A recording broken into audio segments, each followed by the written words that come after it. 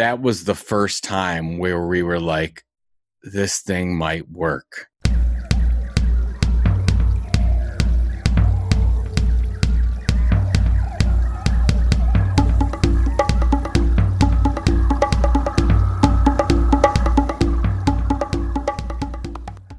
Welcome back to the Wild Business Growth Podcast, presented by Hippo Direct. This is your destination to hear from a new entrepreneur or innovator out there who's unleashing creativity every single week. I'm your host, Max Brandstetter, digital marketing dude at Hippo Direct, and this is episode 15, and boy, do we have a Halloween treat for you. Today's guest is an absolute icon in the content marketing space. He's even known as the Godfather of content marketing. It's Joe Pulizzi, Cleveland's own. I first saw him speak back in 2012 at the Q, where the Cavs play, and it was the first time I heard about content marketing, and I've been absolutely obsessed with it ever since. Joe is the founder of the world's top resource for content marketing, the creator of the world's biggest content marketing event, the author of several books, the founder of a foundation to help out kids with speech disorders, and even more. In this episode, you'll hear about all that, about his journey rallying the city and rallying the marketing world to get behind what he and so many others now believe so strongly in. You'll hear about the importance of a color in branding, whether it be a company or your personal brand. Hint, hint, Joe loves orange, and it's not just for Halloween. And you'll hear why every company should think like a media company in this day and age, why anybody can do it.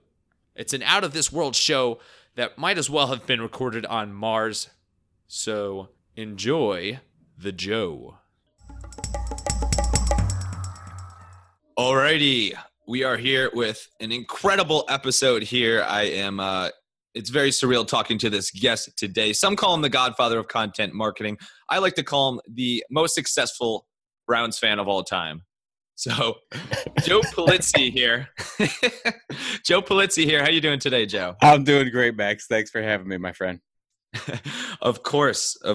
And hopefully by the time we post this episode, the Browns will have more than 2 wins. But, kid can dream, right? Oh, hey, I might take more than 2 wins the entire year. If they were 3 and 4 wins, that's infinity better than last year. Right. Yeah. And we'll take it. I think any coach, especially Hugh Jackson, would take an infinity year-over-year improvement. So, but anyway, Joe Pulizzi, he is literally the godfather of content marketing. He is the founder of Content Marketing Institute and Content Marketing World, the world's biggest content marketing conference, hosted in Cleveland every single year. Also the founder's foundation, The Orange Effect, and there's many more things that we can do. But Joe, I'll tee it off to you here. Would you mind going a little bit into how you got started professionally, how you got started with Content Marketing Institute, and what you're up to today? Because I know it's a little bit different.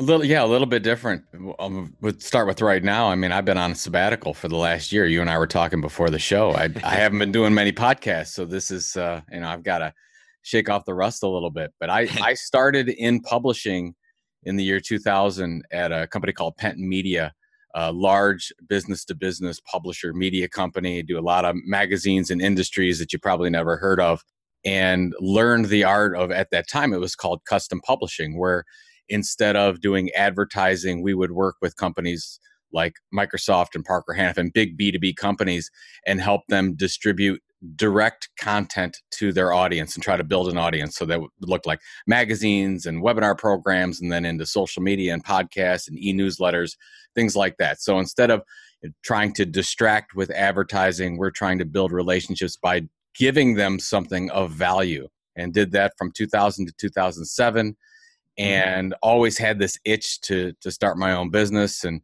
left in 2007, which was a horrible time economically. 2007, 8, 9, maybe the worst and the best time ever to start a business. Right. Had this crazy idea that we could set up what I called then as the eHarmony for content marketing. We were trying to match up brands with agencies and writers and journalists that could help them get their content marketing initiatives off the ground. And it was a great idea that nobody wanted to pay for. and I'm trying to figure out, I was struggling as a business owner. I had 2 small children at the time. I actually, in 2009, even though the blog was taking off and there were some things, really positive things going on, the money wasn't there yet. I actually started looking for a job again. I'm like, oh my God, this thing is not going to work. And then decided to do, of course, the pivot, as every entrepreneur does at some point, and said, look, I'm not going to sell this product that nobody wants to buy, but what does this audience need? And we were targeting marketing professionals, generally marketers at larger companies. And I said, well, what do they really need? And they need education. They are looking to meet other content marketing professionals. They need training. They need consulting. So pivoted into this thing called Content Marketing Institute that started in May of 2010.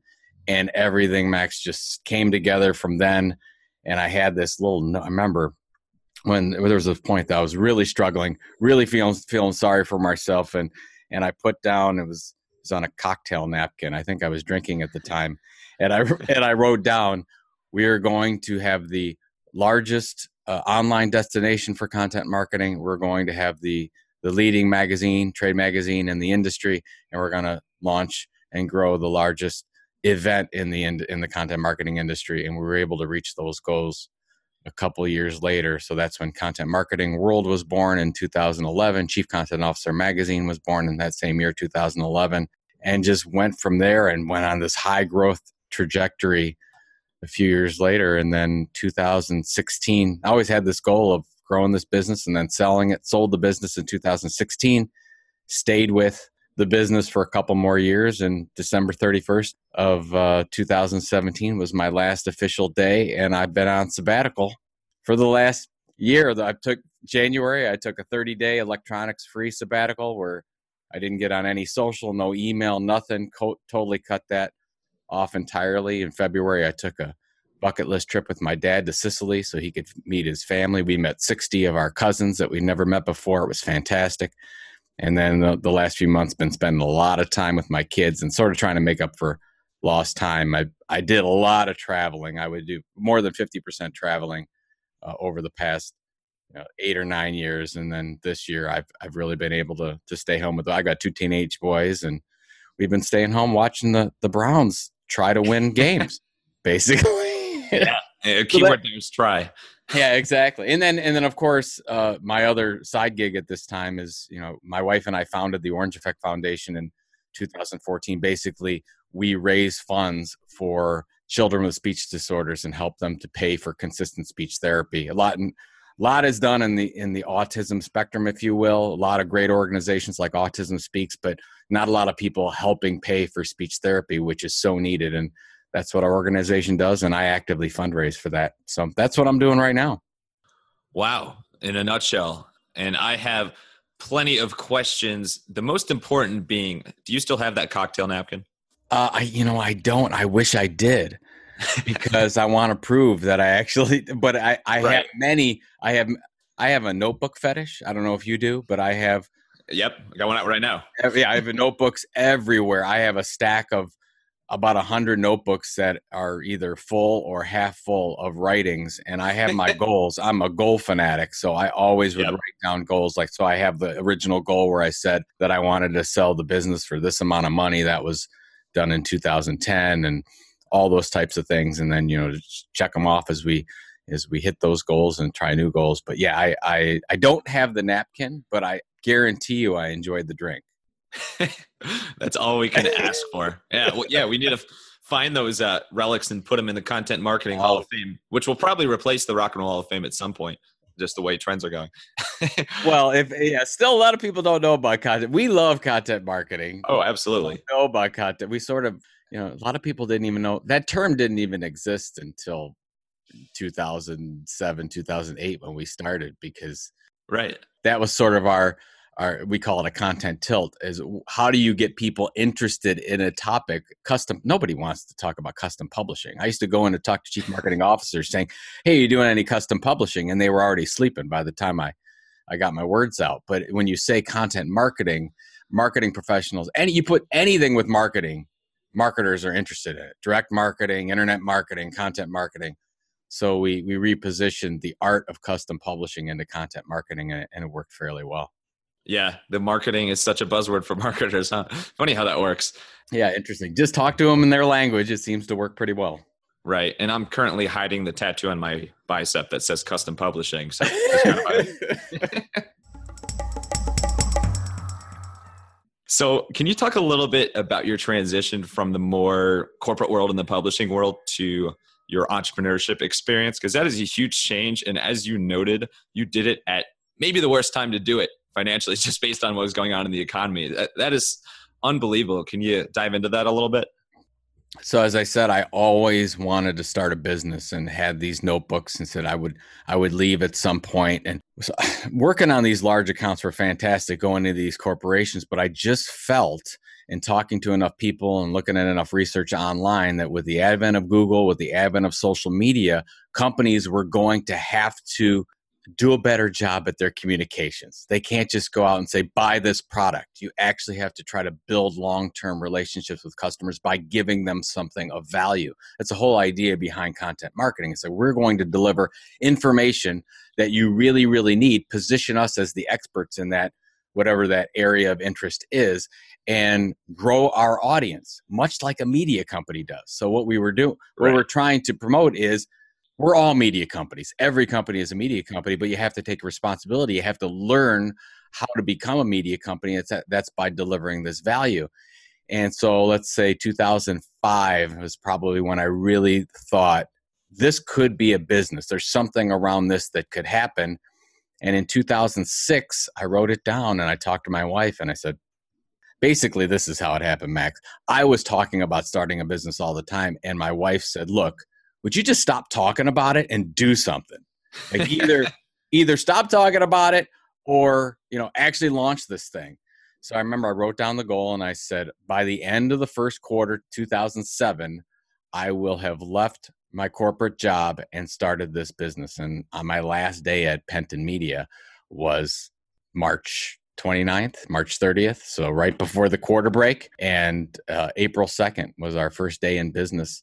Launched the blog initially in April of 2007. And that was the go-to-market strategy, which at this time probably doesn't seem that silly, but in 2007, it was hideous to even think about, oh, yeah, how are you going to grow the business? How are you going to get attention? Well, I'm going to start a blog and I'm going to write consistently and deliver 3 or 4 blogs a week and try to get people to understand what this content marketing thing is. And that's exactly what I did. And I would say it took about a year to 15 months and started to build that audience. And lo and behold, got about 10,000 people, which was a huge number at the time, at least for us, to subscribe to our e-newsletter and to start opening it up and educating themselves. And we were started to get a lot of inquiries about doing consulting and training. And then that's where we evolved into, hey, this Content Marketing Institute thing could actually be something. I think the biggest thing for those, people listening, either trying to think about starting a business or going off on their own, is to actually set the goal and review it every day. So that's my big thing. I'm a big Napoleon Hill fan, Think and Grow Rich.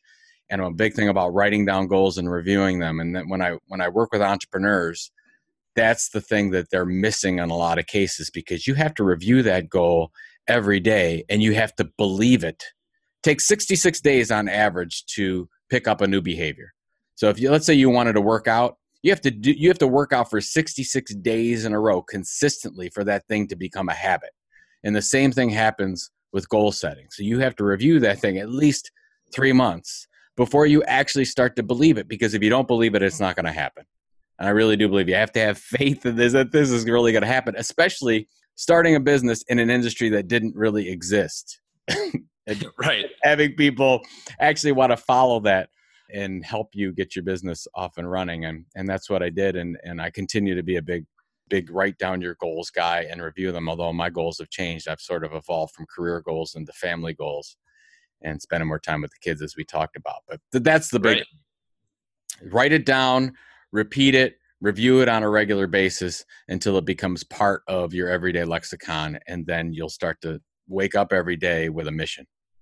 Mm-hmm. Yeah, totally subscribe to that. It's there's so many things you're exposed to these days that there's so much floating around in your head that it's so helpful to have that reminder in front of you, whether you look at it daily or once a week or what, but totally subscribe to the goal setting. And it's amazing how consistent that is among successful people out there and the leaders in the world and in the marketing world of you really got to lay out what you want to do before you do it. And so it's really cool that that's exactly what you did. Well, the other thing is that I'll give you an example. So let's say that you write down your goal, and your goal is to grow this business, and you want it to be a certain size. You read that in the morning. You should read it in the morning and then right before you go to bed at night, so that you can dream about this, and it helps with everything going into then and the next morning, and it sort of feeds on itself. But if you read that goal, you're not as apt to, I'm going to get on Facebook this morning, or I'm going to get on Twitter, or I'm going to read my email, because you might be thinking, well, that's not going to help me with my goal. So you're going to start to think about the things that you need to do that day that are going to help you with that goal that you read, that is starting to become part of who you are. And that's when I do some of this counseling stuff, and I'm like, well, what did you do this morning? Oh, well, I did 45 minutes of email, and then I got on Twitter and I did this. I'm like, that's fine, but is that going to help you with your goal? No, probably not. So let's review that goal in the morning so that you're positioned the right way. Right. Yeah. And only exception is if your goal is to be more active reading tweets and Facebook posts. Yeah. I mean, if you got nothing else to do, then it doesn't matter. Right. Yeah. Do whatever you want. So I love Content Marketing Institute. I've never been to Content Marketing World, so hopefully you don't hang up right away. But I really want to. I really need to. It's in Cleveland. I mean, I'm like kicking myself all the time. I need to go back. By the way, it is the largest business event in Cleveland, which really business overall. Well, I know you're in New York right now, so there's large events every day. Chicago, Vegas, but Cleveland doesn't have large B2B events, so it is the largest event, and that was one of the important things. Is I'm a big Cleveland advocate, so I'm like, okay, well, what can we do to help Cleveland as well as help the business? And that was keeping that event in Cleveland, Ohio. Wow. Can you go into a little bit more detail there? Like, did you get help from the city leaders? What was involved in building the biggest business event in Cleveland? Because that's historic. It's amazing. Oh boy, there were a lot of little things, Max. I think the first thing is, so we made as I said, on the cocktail napkin. That was in September of 2010. So we're going to launch this event.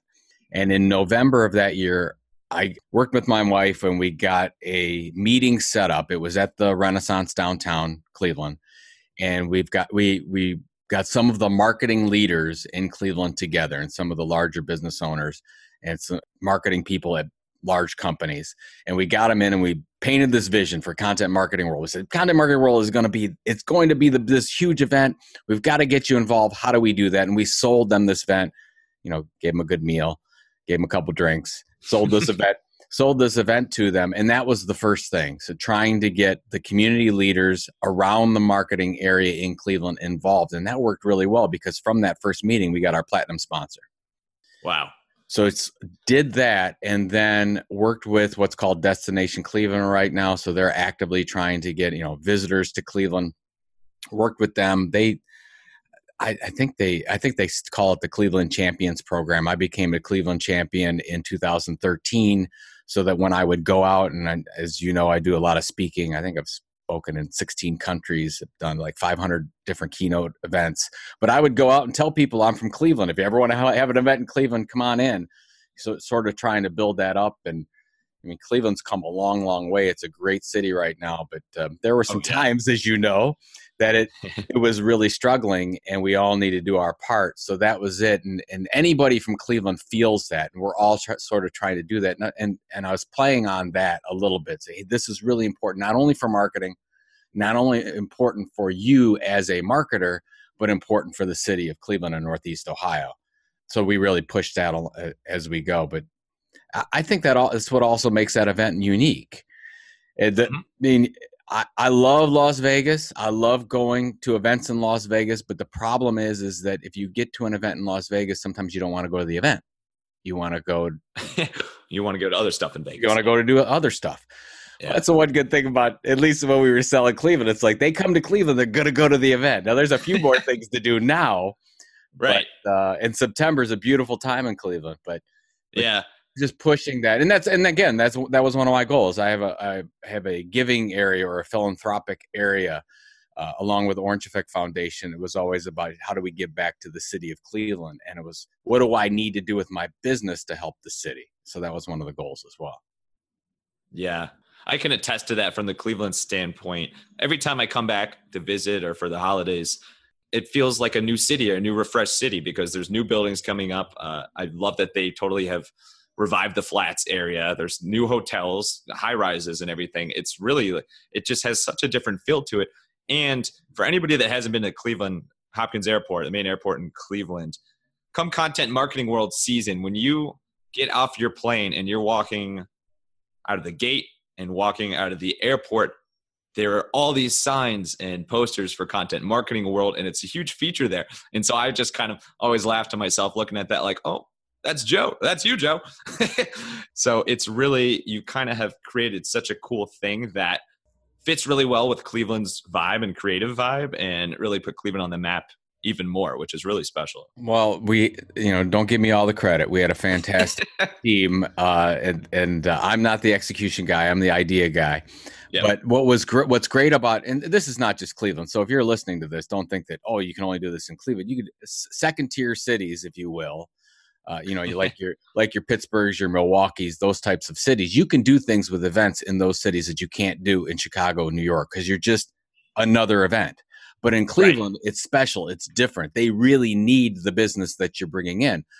If you come to Content Marketing World the first week of September, all the hotels are booked with Content Marketing World attendees. But if you go in and you're going to register at the hotel, they've got their Content Marketing World buttons on. You see banners in the street. You see taxi toppers with Content Marketing World. Those are things that you can do in Cleveland and other second-tier cities that you can't do in the larger cities. And that's what I love about it, because we were able to sort of do a city takeover with this event, which, we get 4,000 attendees. It's just a very, very large B2B event. But let's put that in perspective. Dreamforce gets 175,000. Wow. Salesforce's event. It's in San Francisco. Is that a big event for San Francisco? Sure. But if you put a 5,000 person event in San Francisco, they won't think anything of it. So just something to think about if you're trying to create your own event and do something. I'm always preferring a non-New York, Chicago, Las Vegas, San Francisco event over anything else. Right. Yeah. Unless you have an infinite budget, which is kind of hard to come by these days. But you mentioned 4,000 attendees on average. Do you have any idea what the total number is overall for Content Marketing World over the years? Oh, man, I don't know. I mean, we started, if you go back to 2000, if we continue sort of the origin story, if you will, of Content Marketing Institute, in 2010, we had that meeting. Honestly, we reserved one room at the Renaissance. That room was going to fill 100 to 150 people. And I'm thinking, how the heck are we going to get 150 people to Cleveland for Content? I had no idea if we were going to be able to do it. Well, fast forward to September 2011, we hit 660. Wow. And it was already almost the largest event in content marketing by that time. And then we couldn't have it in Cleveland because the convention center wasn't built yet, and there wasn't a hotel that could service more than, let's say, 800 people. So we went to Columbus, Ohio. We had 1,000 people at that event, then had it back brought it back to Cleveland because we were the first real event in the new convention center in Cleveland. So we helped them work out all the bugs, and then got 1,700 in our third year in 2013, and then it grew from there, and now it's 4,000 plus. So do the math. So it's, let's say it's 13,000 people. And what's amazing is that we're able to show them Cleveland and the city, because most of the people that come to Content Marketing World had never been to Cleveland. If you're a first-time attendee to Content Marketing World, 90% chance you've never been to Cleveland. So we can show them the good parts of Cleveland. We could show them the new flats. We could show them the Rock and Roll Hall of Fame. There's usually an Indians game going on, so we can go take them to an Indians game. Yep. And things like that, because the belief is they're with big companies. These are the largest of the large companies in the world. They're coming in, and now they can say, hey, maybe we can have our event here. or I'd like to come on vacation to Cleveland. So those things really start to feed upon itself. And we've been able to, I don't know what the last number was, but we deliver $3, $4, $5 million in economic activity to the city of Cleveland every year, continues to grow. And that's a big deal. You know, those things, if Destination Cleveland puts their pamphlet out every year, and we're always in there about driving business to Cleveland. And that's something that's one of the top three things I'm probably the proudest of is helping the city a little bit. Yeah. Well, thank you so much for driving so much to Cleveland. You probably had no idea at the start that you would have such a big impact on Cleveland's tourism unit. I'm just trying to feed the kids, man. I mean, Yeah. honestly, I have the goals set.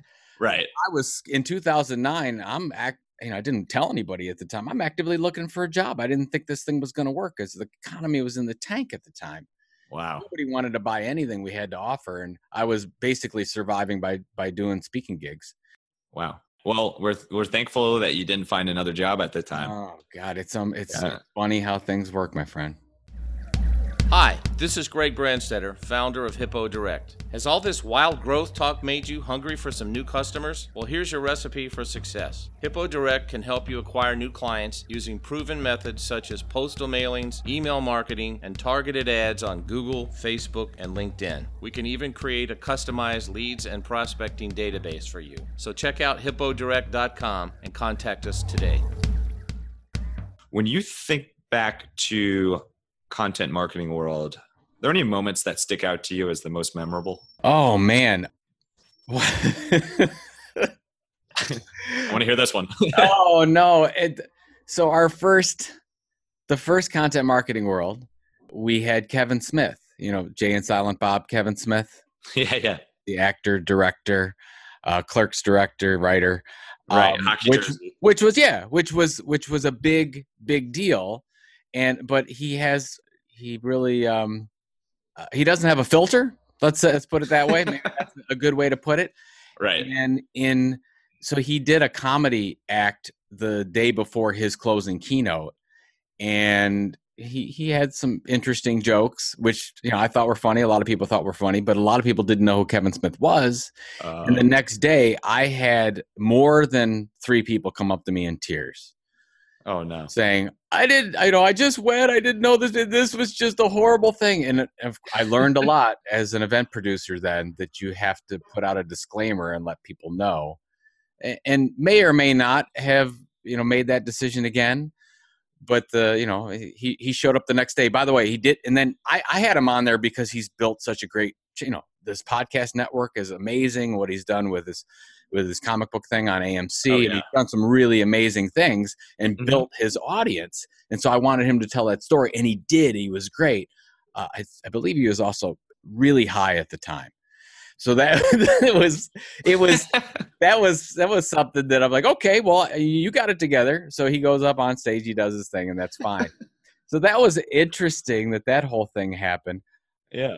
We've had a lot. I mean, Mark Hamill keynote was amazing to have Mark Hamill there. I mean, Kevin Spacey, what happened to him recently, but he gave a fantastic speech at Content Marketing World. I mean, just hamming it up with William Shatner backstage was a great moment.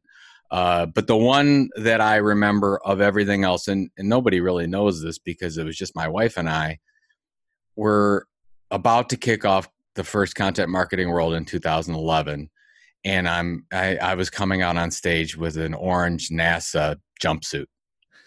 I'm by myself. I'm putting the NASA jumpsuit on, and my wife comes back. This is 5 minutes before I'm going out on stage. There's the 660 people that are waiting.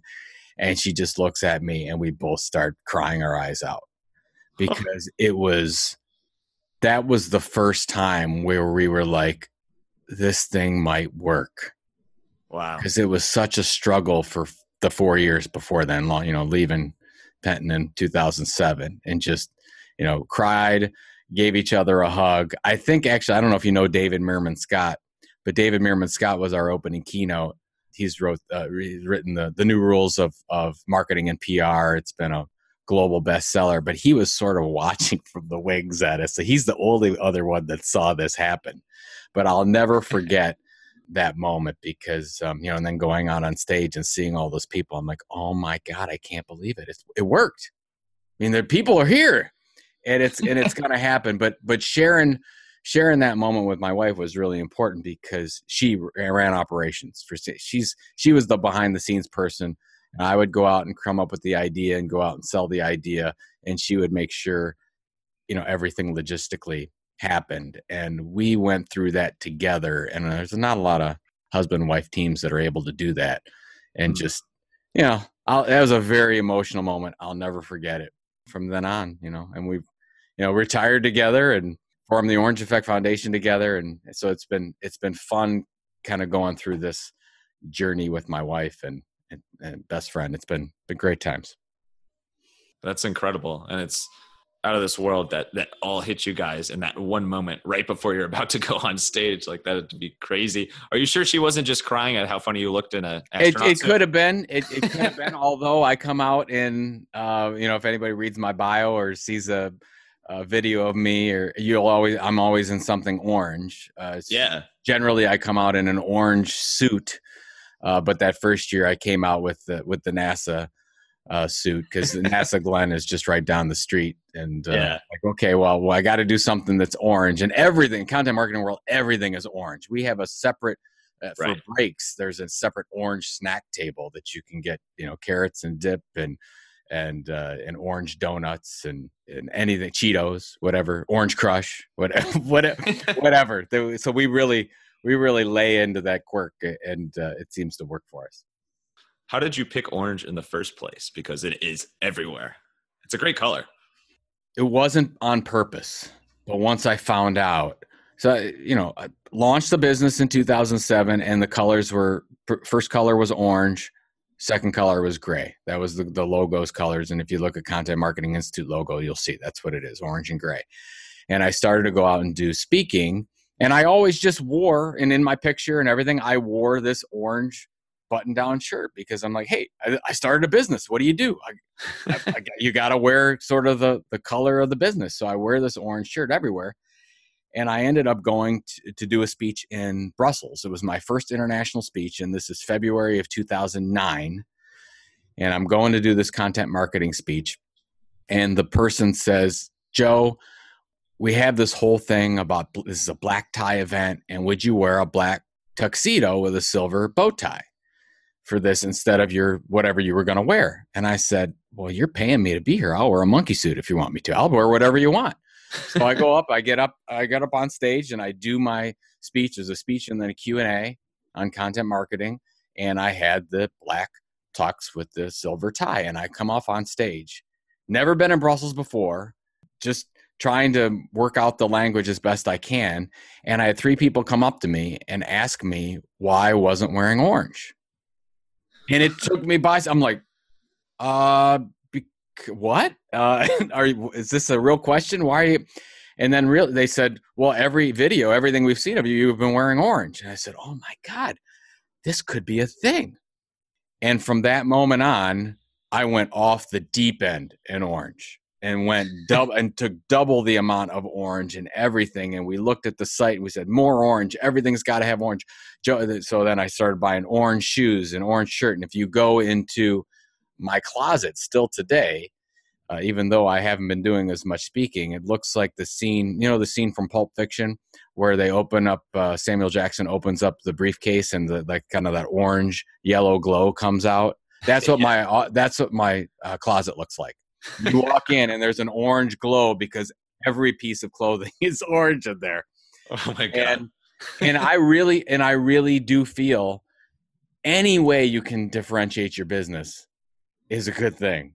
And if people were differentiating us by our color, we were going in on it, and still today. I mean, that's sort of the thing. We've kept the orange, and I really do. I can't quantify it. I can't say, Max, that we've delivered $10 million in additional business because we wear orange clothing.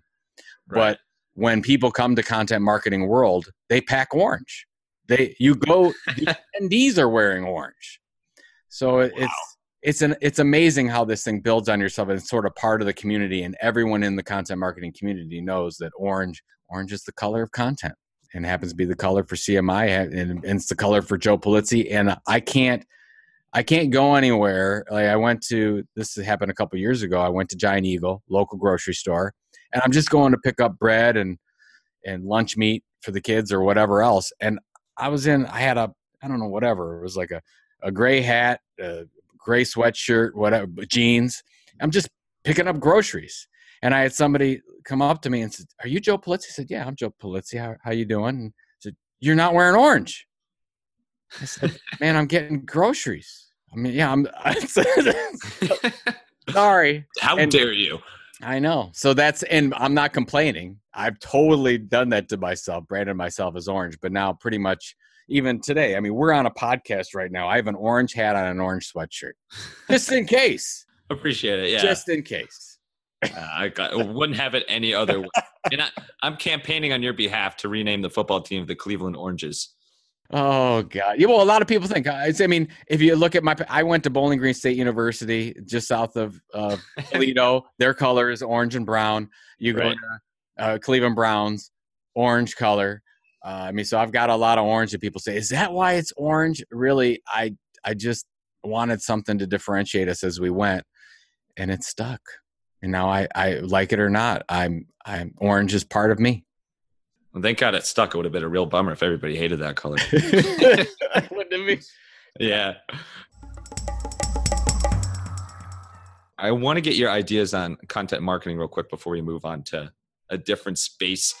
What's the biggest change that you've seen with content marketing from the start when you were one of the first people using the word to these days where so many people are big on it and you obviously now have the biggest content marketing conference in the world?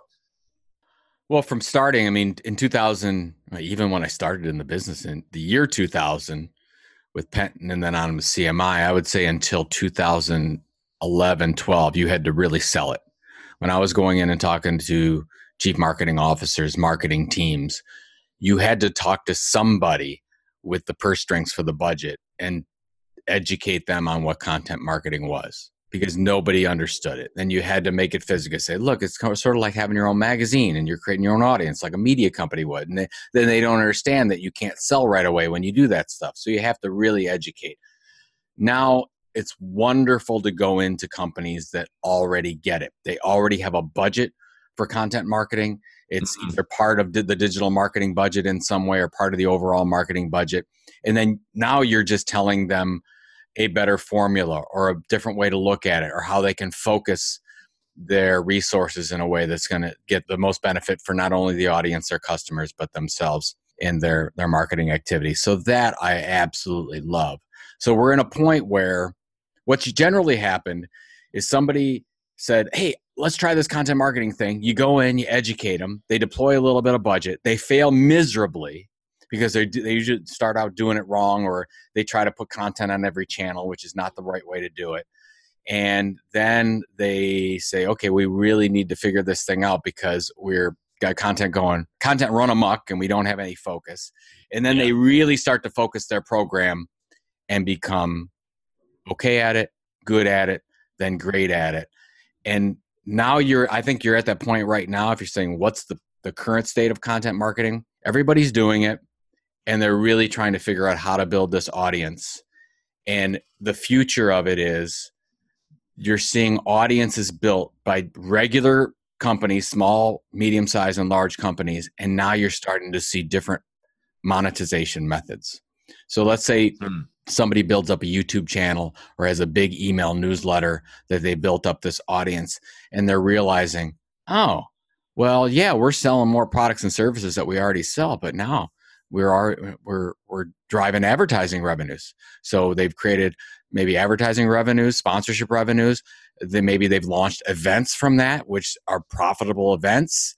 Maybe they're creating new products that they never thought of before because of the audience feedback they're getting. So you're seeing 4, 5, 6 different revenue generating activities come from this content marketing initiative. And that's what I love. I mean, that was our business model at Content Marketing Institute. It was create an audience, start by monetizing it one way, which we did through advertising and sponsorship. And then, today they were, driving revenue 10, 12, 14 different ways because we have an audience that cares about us, that we care about them, and they're willing to try new products that we launch, and they're willing to support different activities we have. And I think any company in any industry, even the most boring industries in the world, are able to do this. that's where we're heading. So when you say, okay, Joe, what does content marketing look like in 5 years, maybe 10 years? I'll say that everyone is going to look and feel like a media company. We won't see it that way because I don't think regular consumers will see that, but your Apples, your Googles, your Amazons, to your Lincoln Electrics, to your big B2B companies, they're all going to look like media companies. They're going to be monetizing multiple different ways. And if you say, who's going to be the largest media company in the world? It's not going to be media companies. It's going to be regular companies. Yep. And not that everyone has to have a content marketing strategy. You don't. You could still use word of mouth. You can still use big advertising programs. Nothing wrong with that. But the most innovative, the fastest growing companies in the world are going to have a content marketing strategy that's really working for them. Right. What do you think is going to be the best way in the future for people to monetize? Because that's kind of the, no pun intended, $1 million question for a lot of people out there. Monetize off of content marketing. Okay, so first, it's hard not to want to monetize right away. So let's just make it, for people that don't know content marketing, you might not say, okay, well, what are we talking about here? So let's just say that, let's just take something simple like an e-newsletter. Let's say you're delivering a weekly e-newsletter to an audience. You're getting that audience to subscribe. And let's say you have 10,000 subscribers to that audience. The first way you generally monetize it is by selling more of the products you currently sell. So maybe it's a lead generating type of activity, or maybe it's a loyalty driven activity. So let's look at John Deere. John Deere, the Furrow magazine. John Deere launched the Furrow magazine in 1895. They launched it to farmers. And the thought was, if they distribute this educational information on how farmers can be better farmers and they can hire better people and they can use better technology, the thought was that they could create such a loyalty that those people that read that magazine were more likely to buy another John Deere. And oh, by the way, it's worked pretty well for 120 years. Yep. So that's why you say, is content marketing new? No, it's a very old discipline. It's just a new term for an older thing that we've done in the past. You generally just monetize it the way you normally monetize it. Let's take it to the next level. Let's look at something like what Salesforce has done. Well, Salesforce started their Dreamforce by saying, well, if we can get people to this event, we're going to call it Dreamforce, and we feel that the people that we invite, our customers, are going to make sure they resubscribe to Salesforce every year, which they've done pretty well. And then we're going to invite people that don't use Salesforce and invite them, and maybe they'll sign up. And they did that too. And then if you look at, okay, well, today Dreamforce is 175,000 people, and they monetize that by driving around almost $1 billion in revenue off of that thing. How do they do that? Well, they sell event registrations, and they have sponsors. Some sponsors have to pay $1, $2, $3, $5 million just to be a sponsor for that event. So if you say, well, what's one of the largest event media companies in the world? I'd say, well, it's not really an event media company. It's Salesforce. Look what they're doing with Dreamforce. If they sold that event by itself, it would go for over $1 billion. Wow. And that's not what they do. Yeah. So that's kind of what we're thinking of. So what I want you to do, if you're thinking about monetizing content marketing, is start with one thing. And it's a hypothesis. It may or may not work, but you sort of see where it goes. Kind of like we did. We said, okay, we're going to start a blog and a newsletter. How are we going to monetize that? We're going to start with sponsorship. And then from there, we went to, then we're going to launch this event and drive revenues that way. Then we're going to launch affiliate related products and drive affiliate revenues online. Then we're going to launch whole new product categories that we never thought of before. Then we're going to sell more books, and you go on and on and on. And then that's when you diversify your revenue streams, which is very late in the content marketing process. But you start with one thing and then go on and on and on from there. And before you know it, you're monetizing it, a dozen different ways, because you are now the largest media company in your industry. Quick story, just because it's my favorite case study. If you want to know a company that's really doing it well, go check out Arrow Electronics. Arrow Electronics, it's a Fortune 119 company. I believe last year they did about $24 billion in revenue. They're an electronics distributor. They own more than 50 different brands in the electronics industry. They reach 80% of their audience by delivering some type of content generated product, magazine, newsletter, online destination, whatever it is. That's what I think the future of content marketing will be, where you have B2B and B2C companies that own so many different, what we would call content brands. It's not Arrow Electronics, but it's electronics distribution today. And you have 30,000 or 40,000 people signed up for that. They've opted in to get that information, and they become a loyal audience, and then you monetize that audience. What I love about that, Max, is that program in and of itself is profitable. They don't have to go ask for more marketing budget. They drive profit from all those initiatives by selling advertising, by selling content subscriptions, by doing custom content work for other companies. And by the way, it's a great marketing initiative as well. Totally. It's game changing. And I have to thank you for this perfect segue, because we are now going to head to the Wild Business Shout Out of the Week. The Wild Business Shout Out of the Week.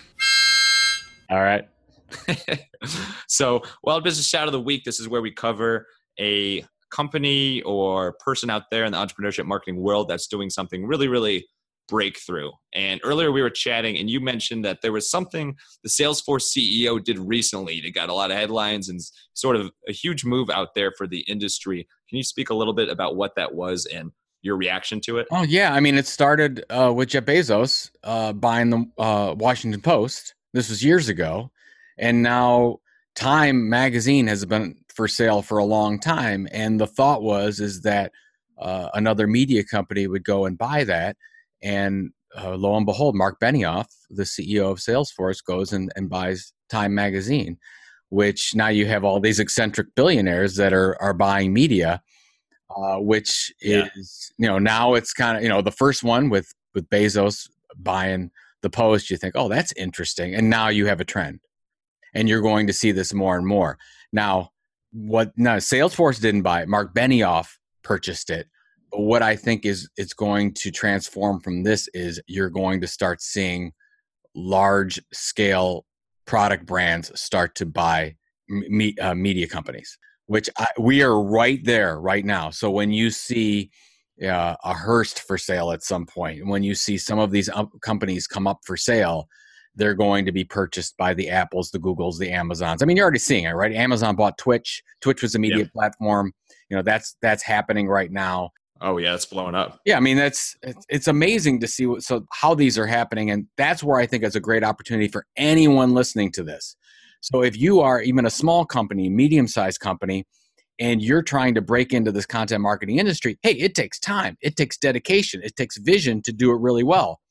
But if you want to shortcut the process and you've got a little bit of spare cash on you, why don't you go out and buy the leading education media property in your industry? And I think somebody like a Mark Benioff is showing us the way to do that, sort of giving us permission to do that. At Content Marketing Institute, we did it twice. We bought another event. We bought our awards program instead of starting it from scratch. It happens all the time with companies buying other companies, but for some reason, we're not at a place because we don't even think it's a thing where we think we can go out and buy a media company. You absolutely have permission to do this. And I think that you're going to see a wave of these transactions happen in the next couple of years. Yeah. It seems like it's just the start of a giant trend here, literally giant in terms of dollar figures, but in terms of changing the industry, because media is everything these days. Everybody is trying to disrupt and break through the clutter and be that sort of content marketing icon, as you know. Let's finish up with some rapid fire Q&A. Are you ready? All right, let's do it. Okay. All right. You mentioned a lot of people earlier. First question. Who's the most famous person whose number you have in your phone? I still have William Shatner's number in my phone. Perfect. That's amazing. Okay. Favorite Browns player of all time? Oh my gosh, that's too hard. Growing up when I was a little kid, it was Brian Sipe.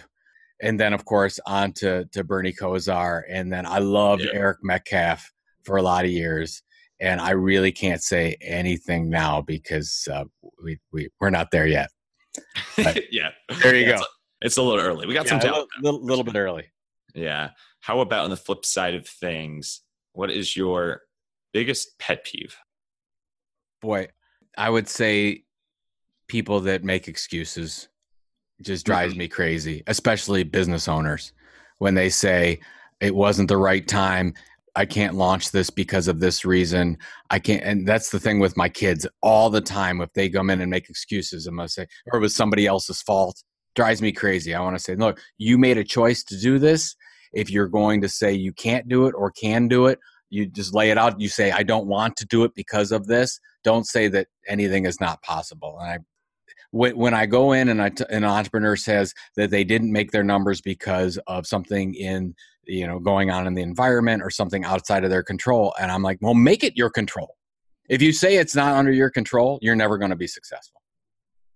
Yeah, exactly. What is your favorite hobby? Oh, hey, I've got a lot of favorite hobbies, but I have bowling league tonight. I just joined a bowling league, which really seems weird to say that for some reason. But I actually I bought a new bowling ball. I'm getting right back into bowling. I've been a golfer for a long time. I'm a runner. I run 2 half marathons a year. I run a couple times a week. So all those things. I used to collect baseball cards and still sort of do, but I don't like to tell a lot of people about it. Still sort of do. All right. Well, we can edit that one out if you want. No, it's all good. It's all good. Yeah, grew up on that. I hope you get a turkey tonight. I will take it. How about, do you have any quirks or sort of weird talents? It's funny. We have a group of friends that I didn't think I had any, but apparently I have a ton of them. If it gets too cold out, my hands lose their blood and I pass out. So that's one. Actually pass out? I can actually pass out. It's happened twice. Well, that's like a superpower. Yeah, it's something. Yeah, it's a superpower the opposite way that you don't want. If somebody really catches me off guard and scares me, I fall down. I lose all feeling in my leg, and my leg it actually drops. For a while, and maybe still do, but I don't eat as many as I used to. I had a list of eating mozzarella sticks in all 50 states. I got up to like 24. So that's probably go on and on, but yeah, that's I have a lot of quirks. I wear orange incessantly. Yeah. I mean, that's probably a quirk too. Yeah, well, I love those. I love hearing people's quirks, and you've inspired me. I think they need to create a comic book series based off of you with some superhero that passes out and leg falls asleep and all these certain. I don't know what the name is yet. We'll have to think on that, but I think that would be quite the character. Oh, well, it's wonderful and horrible at the same time, because whenever I go out with my friends, they always try to get me in a position where they can scare me. Oh no. And then, yeah, because they want to see me laying on the floor. And that's what friends are for. Oh, that's nice. Yeah, we all love friends that exactly want to scare us to death. Okay, last one here. What is your favorite book of all time? And it can't be one that you wrote. Oh, this is easy. Stranger in a Strange Land, Robert Heinlein. I read it every year. I've probably read it a dozen times. A lot of my business practice, it's a fiction book. It's about a guy that was born on Mars, Valentine Michael Smith, and came to Earth. But get past all that, it is a great business book. It has some great, amazing lessons about focus. So everything I've learned about focus in life and in business comes from Stranger in a Strange Land. Can't recommend it highly enough. Well, I'll have to read it. I'll read it on my flight to Mars. All right, Joe, thank you so much for taking the time out of your day and out of your sabbatical to come on the Wild Business Growth Podcast here. It's been amazing hearing more about your story and the content marketing world, CMI, and more origins. Thank you so much. And I know you'll keep repping Cleveland as much as all of us know and love. So before we sign off here, just want to make sure that people know the best way to connect with you. I don't know if you're still going to be active on social media. You're still kind of going to stay away from it more than you used to. But what's the best way that people can connect with you, or that they used to be able to connect with you? No, yeah. I mean, I'm still available. I'm not on social media as much as I used to. I'm at Joe Pulizzi, Pulizzi on Twitter. And joepulizzi.com is the place where you can get all my books. And if you need to email me or anything like that. And then theorangeeffect.org is the nonprofit site, and I'm readily available there as well. I still write blog posts and things like that for Orange Effect. Perfect. There you go. All right, everyone, make sure to connect with Joe. And Joe, the stage is yours. Any final thoughts to send us off on? We just started talking about Stranger in a Strange Land, so my final thought is about focus. I'm a big focus fan, and where usually I see people that are having a tough time getting it together, it's because they have too many balls they're juggling in the air and they're not focused on something.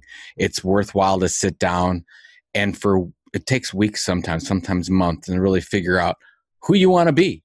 What do you want to do with your life? What's the most important to you? And then rearrange your goals and rearrange your life around that thing or those couple things, and really get focused on being great at those and not just being okay at a dozen different things. So basically, don't have too many balls. Don't have too many. Yeah. Awesome. Oh yeah. That's a t-shirt right there. Well then, you heard it here first. Don't Have Too Many Balls t-shirts coming to a t-shirt store near you. Side note, huge shout out to Hugh Jackson for somehow managing to get fired in between the time we recorded the episode and the time we released the episode. Shout out Browns.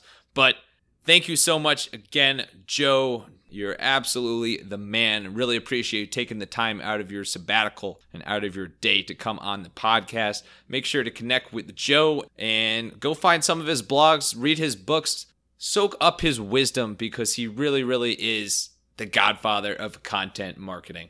Thank you so much, listeners, for tuning in to another edition of the Wild Business Growth Podcast presented by Hippo Direct. You know the drill. Make sure to subscribe, review, give us 5 stars, especially on iTunes and Apple Podcasts.